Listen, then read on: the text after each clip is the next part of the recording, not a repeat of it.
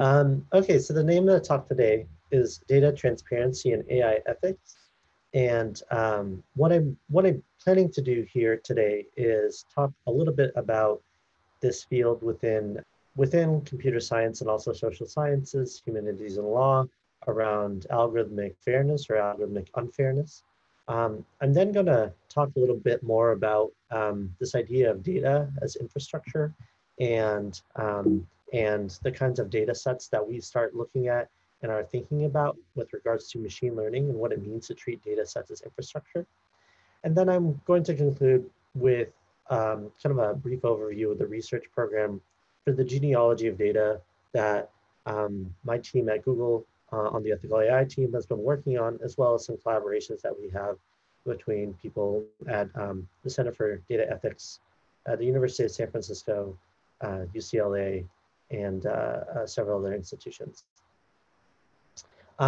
So for this group, um, if you've been following, you've probably come across this example, but if not, I'm reviewing. Until the 1990s, virtually all color calibration for color film was based on lighter, whiter skin tones. And so this idea of the Shirley card, the color calibration card, was used to calibrate all film that Kodak was using. And they used this person who looks stereotypically feminine, who is white passing, and they were using this to color to calibrate film.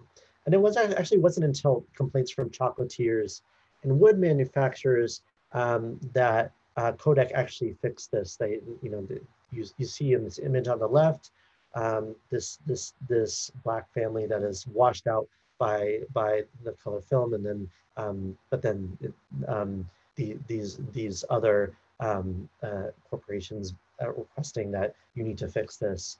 And it's notable that these requests weren't coming from actual people of color, actual Black people in their requests. Once you've been paying attention, you've probably seen or heard from Joy Buolamwini, who recently, with my colleague Tanit Debrew and Deb Raji, won the EFF Pioneer Award for this work, was that they were looking at AI systems and ML systems that were doing facial analysis. And kind of the story that Joy likes to tell is that she started to work on facial analysis and opened a typical program for this, and it analyzed her face, and it didn't detect it. She put this white mask on, and it was actually able to recognize her face. And so Joy says, in my case, a white mask was a closer fit to what the system has learned was a face in my actual human face. So in a word, algorithmic bias, like human bias, like many types of bias that humans hold, can result in exclusionary experiences and discriminatory practices. And so what Joy and Tanit, who's one of the co-leads of my team, did in 2018 is that they developed this data set in this auditing practice in which they collected a data set from parliamentarians around the world, and they went ahead and assessed commercial algorithms on a task of gender classification. And by gender classification, that has its own issues. We can talk about that in the Q&A, but it was a good test because of the reporting that they could do. It could present a binary true or false, or male or female, for this. And what they found, probably to no one's surprise, if you're in this lecture, was that these commercial ML, commercial AI gender classification systems did much more poorly for darker skinned women, and across the board. And so, the biggest gap in the third model here is a lighter skinned man having a 99.7% accuracy rate compared to a darker female of 65.3%. And so in a similar guise, some researchers at Facebook, DeVries and all, what they were looking at is commercial object recognition. So much of the conversation focuses on facial recognition and facial analysis, they said, well, let's look at commercial object recognition. You know, do these commercial tools actually detect the right object in these images? And so these systems are used in many locations, everywhere from robotics to things like surveillance and uh, in different deployments and in self-driving cars, for instance. And what they found is that um, you know they were targeting at this at on the left. This example is soap in Nepal. They were using this data set called the Dollar Tree data set, and um, in which it's reporting variation based on monthly income, and found that the classification that the system was making for for for soap was food, cheese, dish, wood, cooking. Whereas when they pointed this at a soap dispenser in the UK, it reported soap dispenser, toiletry faucet, lotion. So the errors were kind of close. And so you, based on what these systems are actually trained on, the training data, um, this shouldn't be necessarily too surprising. ImageNet, which I'm going to talk about at length in this talk, was trained mostly on data that comes from the US, Western Europe, with some marginal collection from Africa, Asia, um, the South Asian continent, subcontinent. The same with COCO, which is the major data set, as well as open images. Meanwhile, the distribution of world population looks much different than that. It looks much more distributed throughout the world. And so there's been a number of different interventions on how to fix this. You know, I think there's been such a fixation on data. And and to that end, you know, one intervention of this that IBM made was that they released this data set called the Diversity and Faces data set. And you know, they were saying, you know, they had read the literature, they had read Joy and Timnit's work and said, okay, well, this is the way we're going to fix this, is that we're going to collect all these data from all around the world, all kinds of skin tones, all types of faces. Let's try to get these recognition systems to actually recognize people.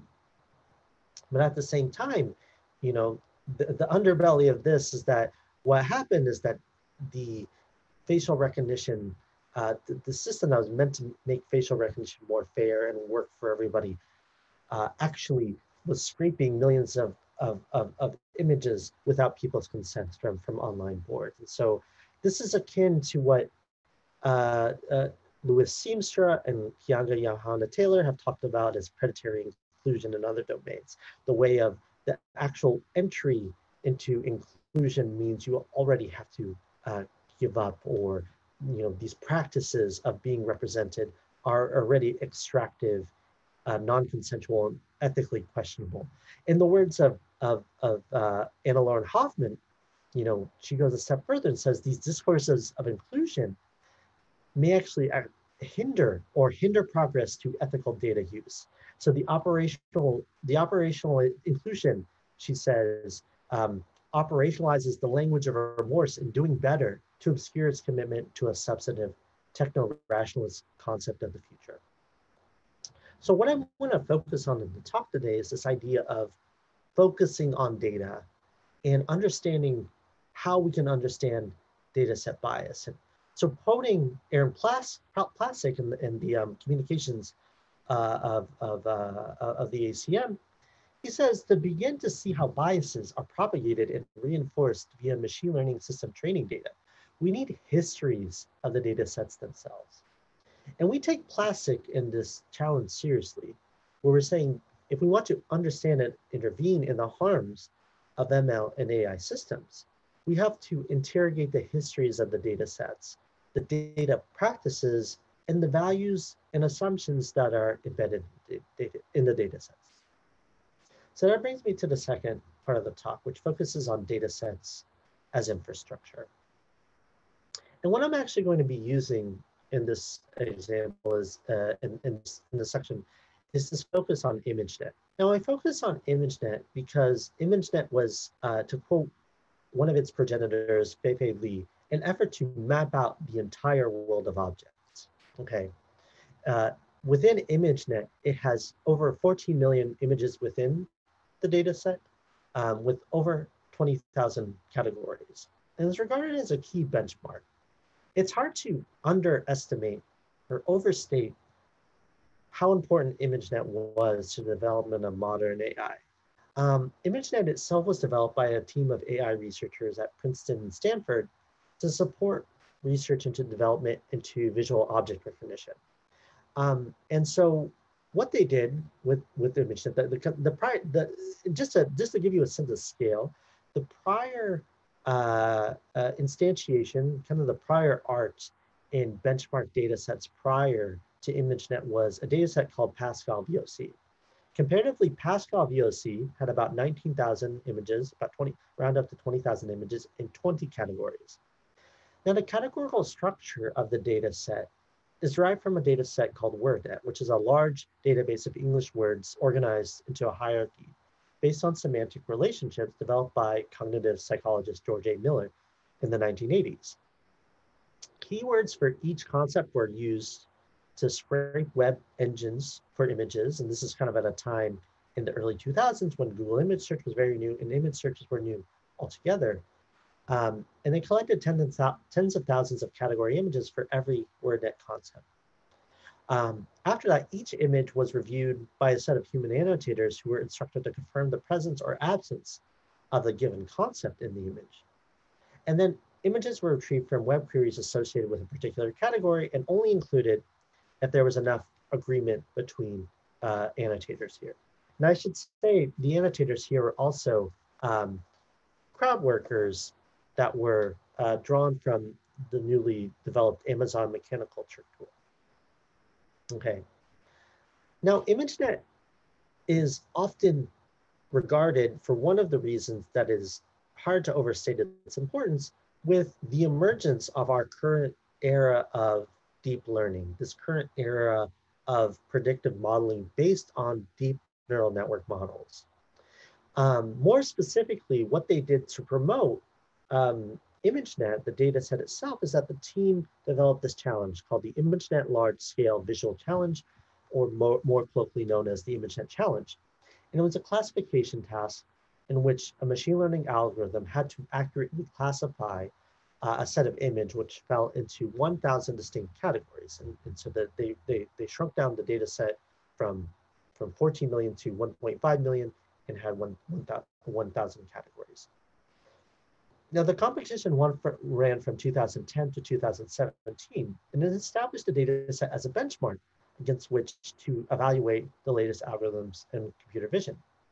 And so there's an inflection point that happens here with this. So you're seeing this kind of line that happens, and then you see this break that happens right around 2012.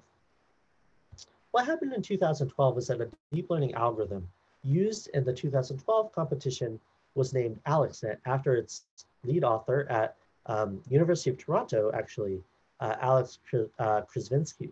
So the use of deep learning methods for vision initiated what has been called the deep learning era, the modern era on this chart developed by the company and think tank OpenAI.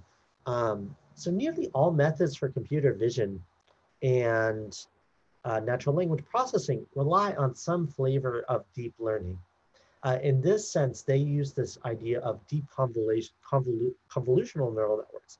It's not necessarily a new idea within AI research, but it had been one that was excavated now that there was sufficient data to actually train these models. So with that, with the amount of data and the amount of compute that was actually possible at the time, and specialized hardware, this has made deep learning the paradigm against which most of AI is developed in the current era. And it's really hard to overstate the importance of this paper and this method because it was published in 2012, the paper by Krzywinski and colleagues, Ilya Sutskever, and who is now co-founder and chief scientist at OpenAI, and Jeff Hinton, who is emeritus faculty at University of Toronto Computer Science and is now an engineering fellow at Google, was Hinton was also the winner of the 2018 Turing Award, which is computer science's highest honor. And the paper itself has upwards, last time we updated this presentation, about 58,000 citations. So this is really groundbreaking stuff. This data set as a benchmark, there's two moves: the data set as a benchmark, but as well as this move by Krzyzewski, Sutskever, and Hinton to really cement the place of deep learning in the field. But then when you start to dig into ImageNet, what's in this data set? How do we actually start to get into this? And so in an interrogation of this data set into the person subnet, the images of actual people, critical media scholar Kate Crawford and artist Trevor Paglen start to really interrogate some of the weirdness, some of the oddities that are existing in ImageNet. So the GIF on the right reveals this mapping of arcane, racist, sexist, homophobic, transphobic, and frankly bizarre image categories to real categories straight from the web. So there's things in here like Ballbuster, which features images of women with no unifying theme, bondswoman or bondsman, closet queen, drug addict or junkie, failure, loser, non-starter, Jezebel, mistress or kept woman, second rater, and wimp, chicken, or crybaby. There's a bizarre relationship from nouns to images within WordNet, namely the assumption that nearly all words have some kind of physical or imageable relationship to images which exist in the world. There's, of course, no reason to believe this. The relationship between images and their meanings is complicated, mediated, and complex. We have whole fields of study, such as art history, photography, and whatnot, that study the mediation and meaning making around images. But as Crawford and Paglen say, in the weird metaphysics of ImageNet, there are separate image categories for things like assistant professor and associate professor, as though if someone to get a promotion, their biometric signature would reflect the change in rank. So the ontology of ImageNet descends from WordNet, and to that degree also reflects those odd ontological choices. And so Crawford and Paglen didn't stop with this archaeology of ImageNet. And the well-publicized example, they trained their own AI model using the deep learning framework Caffe on the ImageNet person category and released a tool called ImageNet Roulette. And the tool spread quickly through Twitter and Facebook, being written about in the tech press and beyond. While many of the categories proved curious or humorous, many of them were naturally offensive, racist, and sexist. Journalist Julia Carey Wong wrote about how ImageNet called her a racist slur, while Twitter user Lil Uzi Hurt is a journalist at the New York Times, was consistently labeled as black person, blackamoor, Negro, or Negroid. Crawford and Paglen emphasized that these data sets are, quote, aren't simply raw materials to feed algorithms, but are political interventions. So as such, much of the discussion around bias in AI systems misses the mark. There is no neutral, natural, or apolitical advantage that training data can be built upon. So what are the implications when the cutting edge methods of AI are trained, tested, and validated on data sets such as these? It's not even a requirement that the vision model be trained on ImageNet to have deleterious downstream effects. As we saw in the example of AlexNet, the methods which are based on these data sets have rhetorical and institutional weight, constructing more and more accepted black boxes in the Latourian sense upon which modern AI infrastructure is being built. And so ImageNet has become symbolically important in the field. In a retrospective, Fei-Fei Li has said that many different fields of computer vision have been developing the ImageNet of X, SpaceNet, MusicNet, medical ImageNet, and so on. There's a kind of symbolic way of doing research in which ImageNet reflects. So it's not an anomalous example. It is in fact the benchmark against which many subfields within machine learning and AI are actually measuring progress. So in many different ways, dataset operates as this infrastructure. And we take this idea of infrastructure in a position paper that we wrote for the International Conference in Machine Learning to expand this idea of data sets as infrastructure. And so at the most, and we take this idea from infrastructural studies within science and technology studies of thinking through what it means to think about data sets as infrastructure. So at the most obvious and localized level, training data sets determine what a resulting machine model learns, how problems are framed, and what solutions are prioritized. So statistical properties of a data set determine the category boundaries and who/what is rendered legible by a downstream model. Furthermore, labeled data sets are organized by a particular categorical schema, and they frequently subsume modeling decisions regarding the conceptualization, operationalization, and measurement of target variables for downstream classification systems, and frequently embed metrics of success. So in the case of ImageNet, these specific social practices of photography and the sharing of images on the web in circa early 2000s gave rise to a particular view. So in this great overview for the Photographers Gallery, Milev reviews these images and data sets. So in queries for hammerhead shark, we see hammerhead shark as a scientific object. In the search for trout, we actually see trout being presented as a dead trophy, as a thing for to be shown off. And then lobsters are always presented in this food context. We've done some initial research to also show how people in these images are also being reflected in particular types of ways. Second, data sets play a significant role in benchmarking AI algorithms. Benchmark data sets are those data sets which are recognized as go-to standards for evaluation and comparison. And they often take on an authoritative role in the subfield, and then improvements on these particular narrow metrics associated with benchmarks become synonymous with progress in the subfield. And so data sets that have achieved such authoritative status play a unique and powerful role in structuring research agendas and values within machine learning subfields. And so in this case, ImageNet plays this role in a very particular way.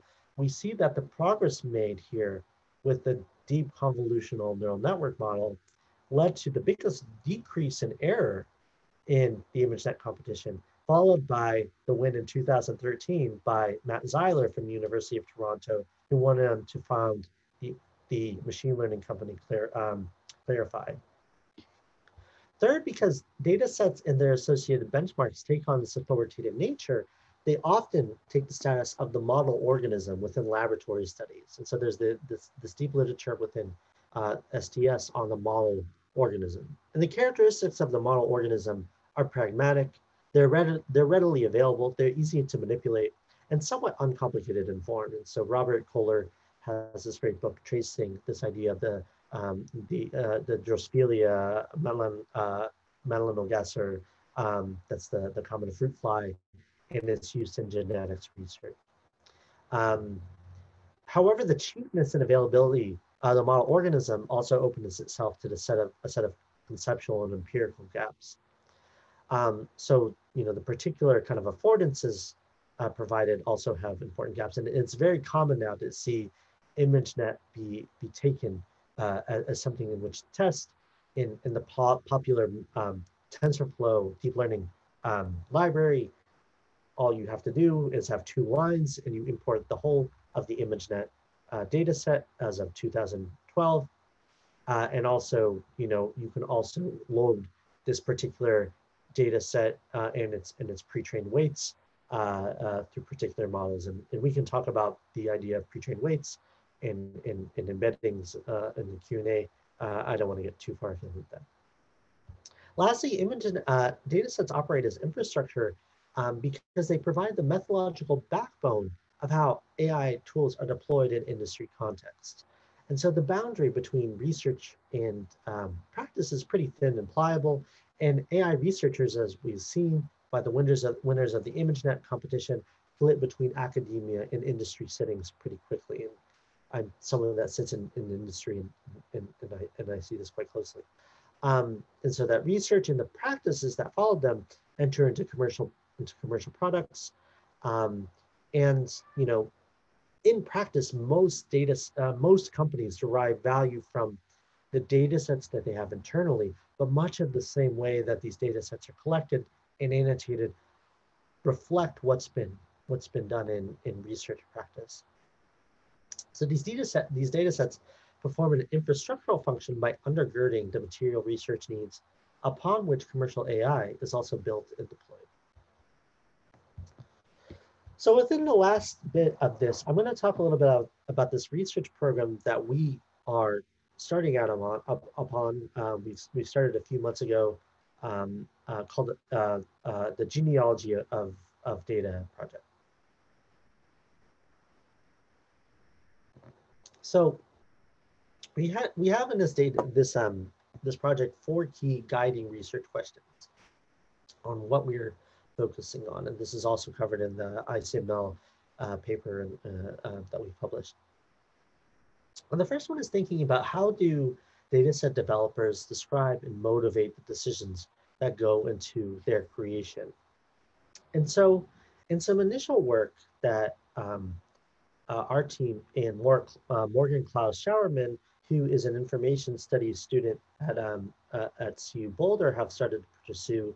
What we did is we analyzed 114 computer vision data sets and created a codebook for both structured and unstructured content analysis, focusing on developing quantitative measures of particular practices within computer vision, as well as some open-ended questions on things like motivation, values, and justifications.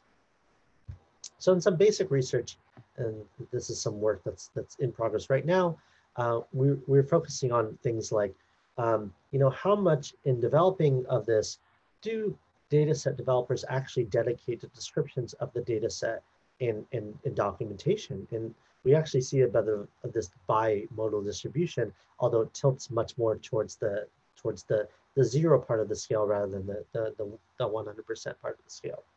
And some of the and so in these papers, data set development tends to be rather incidental to model development because of the structure of the field of computer vision.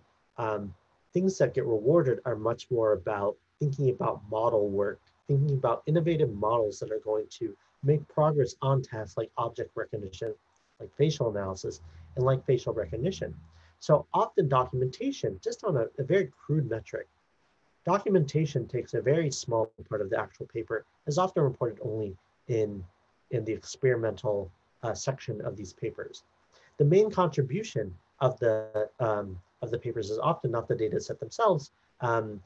We have about a 50-50 chance in which the data set is not the main development in the paper. And in places in which it is the main development, these tend to be technical reports or workshop papers rather than things that are going to confer larger amounts of status to computer vision researchers. And another turn, thinking about ethics, applying the ethics and privacy considerations of these data sets. So on a rough count, if they only 5 of the data sets that we analyze actually report having an IRB and requiring this to go through an IRB process, and only 3 report explicitly or enacting any privacy considerations of the database. Most notably, especially with the requirement that you need some kind of societal impact section of papers at the NeurIPS, which is the largest venue of in which deep learning research is presented, which now require an ethical consideration section. None of these papers actually include an explicit ethical consideration section. And this is in our data set goes from about late 1990s to the present day. Second, on some work we're focusing, the second question is, what are the histories and contingent conditions of the creation of benchmark data sets? This is some of the work we're planning on thinking and thinking through particular data sets. And in some regard, we've done that with ImageNet and are working through a particular piece that focuses on ImageNet. In other guises, we've seen this done with regards to data sets like the Pima data sets, so the Pima Indians data set, on which Joanna Radin, who's a medical anthropologist, has focused on. has focused on this history of this particular data set. And so in her analysis of this data set, she describes how this data set, which is now in the UCI machine learning repository, and how it's been used thousands of times as a toy classification task. And I want to put toy in quotes here. And so this data, the data comes from this indigenous community living at the Gila River Indian Community Reservation outside of Phoenix, Arizona. And it was an artifact of being extensively studied and restudied. This community had been for a high prevalence of diabetes. In her own history of this data set, Radin is attentive to the politics of the creation and processing of the data itself, rather than its deployment of use or use. The fact that, quote, data was used to refine algorithms that had nothing to do with diabetes or even to do with bodies is exemplary of the history of big data writ large, he says. So in this project, we hope to follow this a bit more and think about different data sets, their own contingent histories, their own kind of ways that they've drawn data from particular data subjects, experienced particular types of data practices that have gone through labor, researchers, and involved data subjects. Third, we ask, how have certain benchmark data sets actually become hegemonic or paradigmatic? And we actually see this idea that particular data sets take on this sort of status. And in a particular view, we could say, well, you know, in the conventional view, some of these data sets come through size, through the kind of new challenges they issue. But we know that it's much more complicated than that. These data sets themselves, in this sense, we're presenting this benchmark that's used in natural language processing, which is called the GLUE benchmark, which I believe stands for the Generalized Language Understanding benchmark.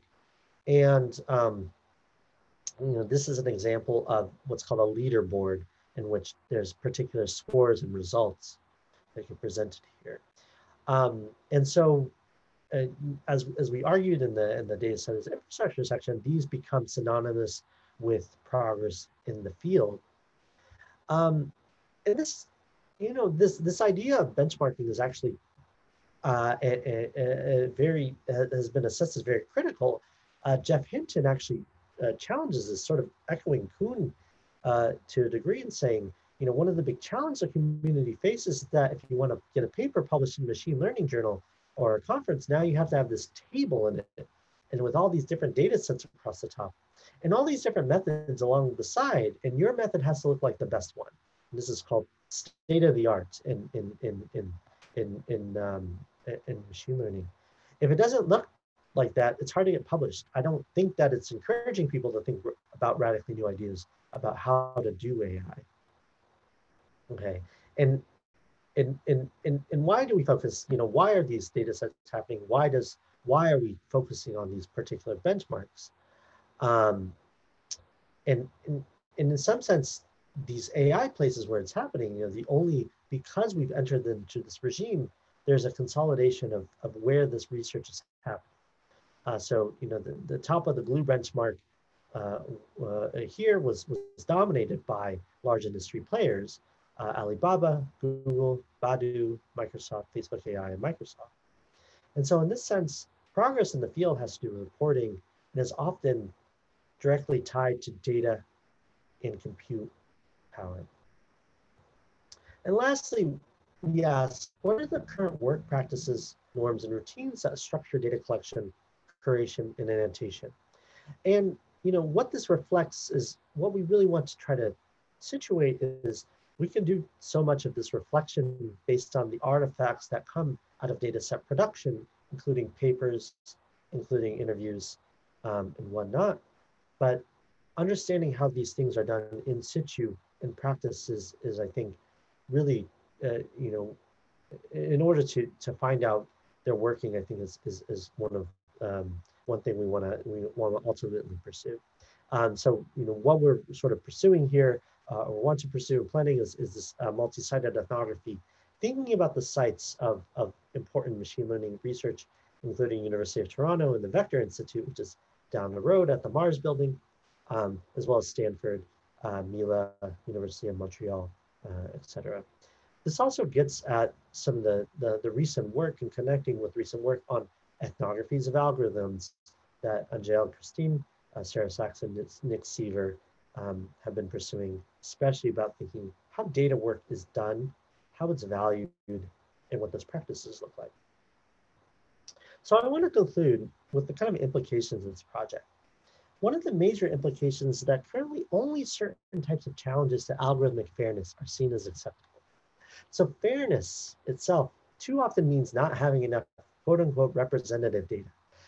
The contestation that is available to people who want to challenge bias is solely on the basis of the distribution of known categories. And so after the publication of the Excavating AI project by Crawford and Paglen, the authors of ImageNet responded with a publication published in the Fairness, Accountability, and Transparency Conference, which is this conference around major fairness research is published, called Towards Fair Data Sets, Filtering and Balancing the Distribution of the People Subtree in the ImageNet Hierarchy.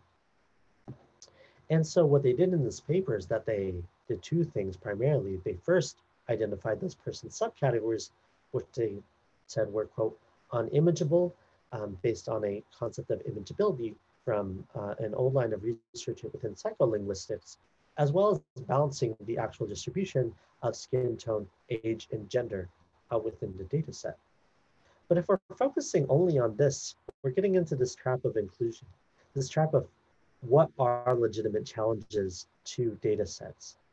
So one of the challenges that we make to transparency more broadly are thinking about insights about why certain classifications exist, who they serve, and who holds the power to classify. So designers, engineers, and policymakers need methods to show their work and bring to light these motivations, routines, and norms of creating classifications and annotations. More broadly, we point to contestability, focusing on, and we say in our paper, focusing on transparency with the goal of showing the internals of a system without plausible actions of being able to change aspect of that system are a fair victory. Instead, we focus on a line of literature that comes from Deirdre Mulligan at the Information School at Berkeley, as well as Ted Hurst, that center contestability. What does it actually mean to change a system? And what would it actually mean to contest a particular data set? And so some questions that we sort of think about and I want to leave you with is when we're thinking about contestability, our first question is, who's doing the contesting? Who has the power to contest? And what does that affect? Who has the knowledge or access to contest? Not every stakeholder contests in the same way with the same effects. And so we have to identify those people and how their positionality sits within a network of power. Next, we have to think about temporality, historicizing moments of consultation, struggle, and negotiation. The focus around a genealogy of data is to unveil the contingent events that show the shape of a data set, or the set of data practices that could have been otherwise. So we can view this history through a lens of contestation, moments of crisis, struggle, negotiation, moments the data set creators exercise judgment and decision-making which shape the data set one way or another. And lastly, we consider the practice of contestation. What do methods of resistance look like? For instance, from Mechanical Turk workers who are annotating this data set. What would it look like to design for contestability? How can genealogy open up the possibility for new forms of critique and give rise to new avenues of contestation? And how might this contribute to data set auditing practices and data set development practices? With that, thank you so much. I want to thank my collaborators, Emily Denton, Andrew Smart, Hillary Nicole at Google, as well as Jamila Smith-Loud. Also Razvan Amoronesi at University of San Francisco, and then other team members who've helped with this work, Timnitja Drew, Andrew Zaldivar, and Meg Mitchell. Thank you.